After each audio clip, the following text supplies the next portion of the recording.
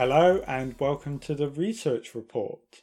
Today's study is called The Impact of Exercise on Suicide Risk, examining pathways through depression, PTSD and sleep in an inpatient sample of veterans.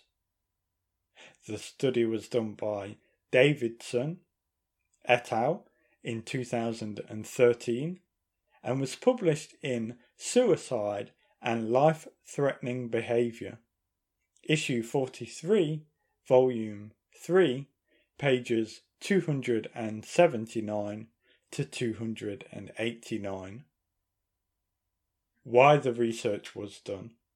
In the mental health sector over the previous decade, strong progress has been made towards suicide interventions. Of the interventions, dialectical behaviour therapy and cognitive behavioural therapy for suicide prevention are particularly promising but are not available to the majority of populations.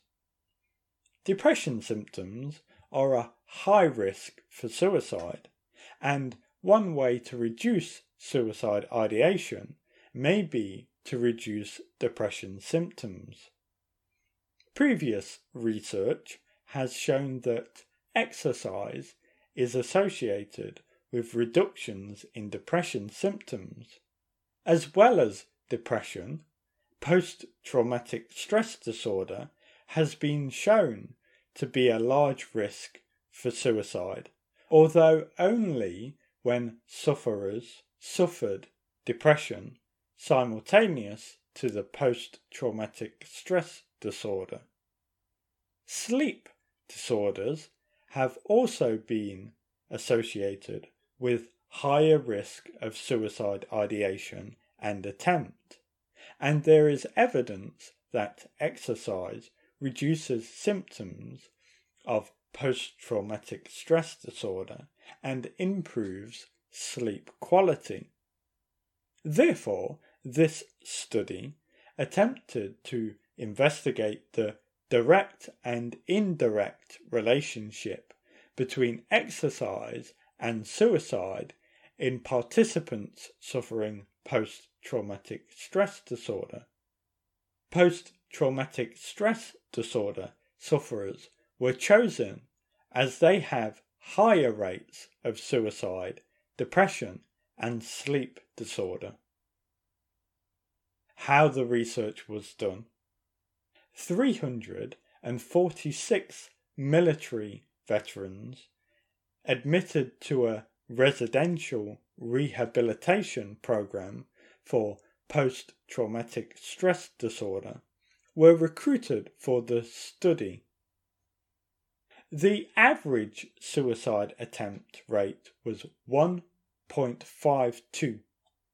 The participants were required to complete the suicide section of the Beck Depression Inventory 2 scale to measure history of suicidal thoughts and behaviour, the Pittsburgh Sleep Quality Index to measure sleep quality, the Beck Depression Inventory 2 scale to measure depression symptoms, the PTSD checklist military version to measure post-traumatic stress disorder symptoms, and were asked to indicate how often exercise was taken in the previous month.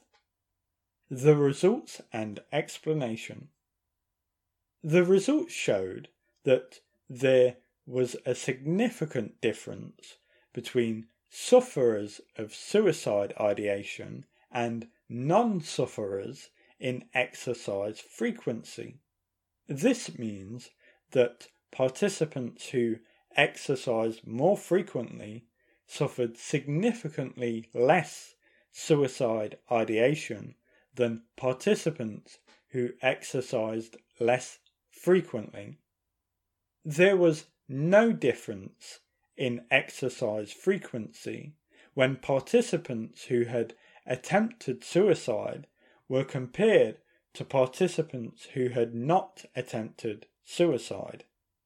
This means that exercise could add some protection against thoughts of suicide, but when thoughts of suicide begin, exercise does not prevent suicidal thoughts being carried out. Further analysis showed that exercise reduced suicide risk indirectly through reducing depression symptoms and improving sleep quality. Conclusion and advice.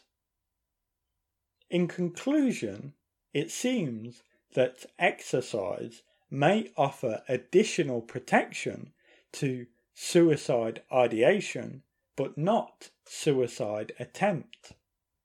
Exercise can reduce suicide risk indirectly through reducing symptoms of depression and sleep disorder. Therefore, it may be advisable to take regular exercise whilst suffering mental illness for the protective aspect towards suicide ideation.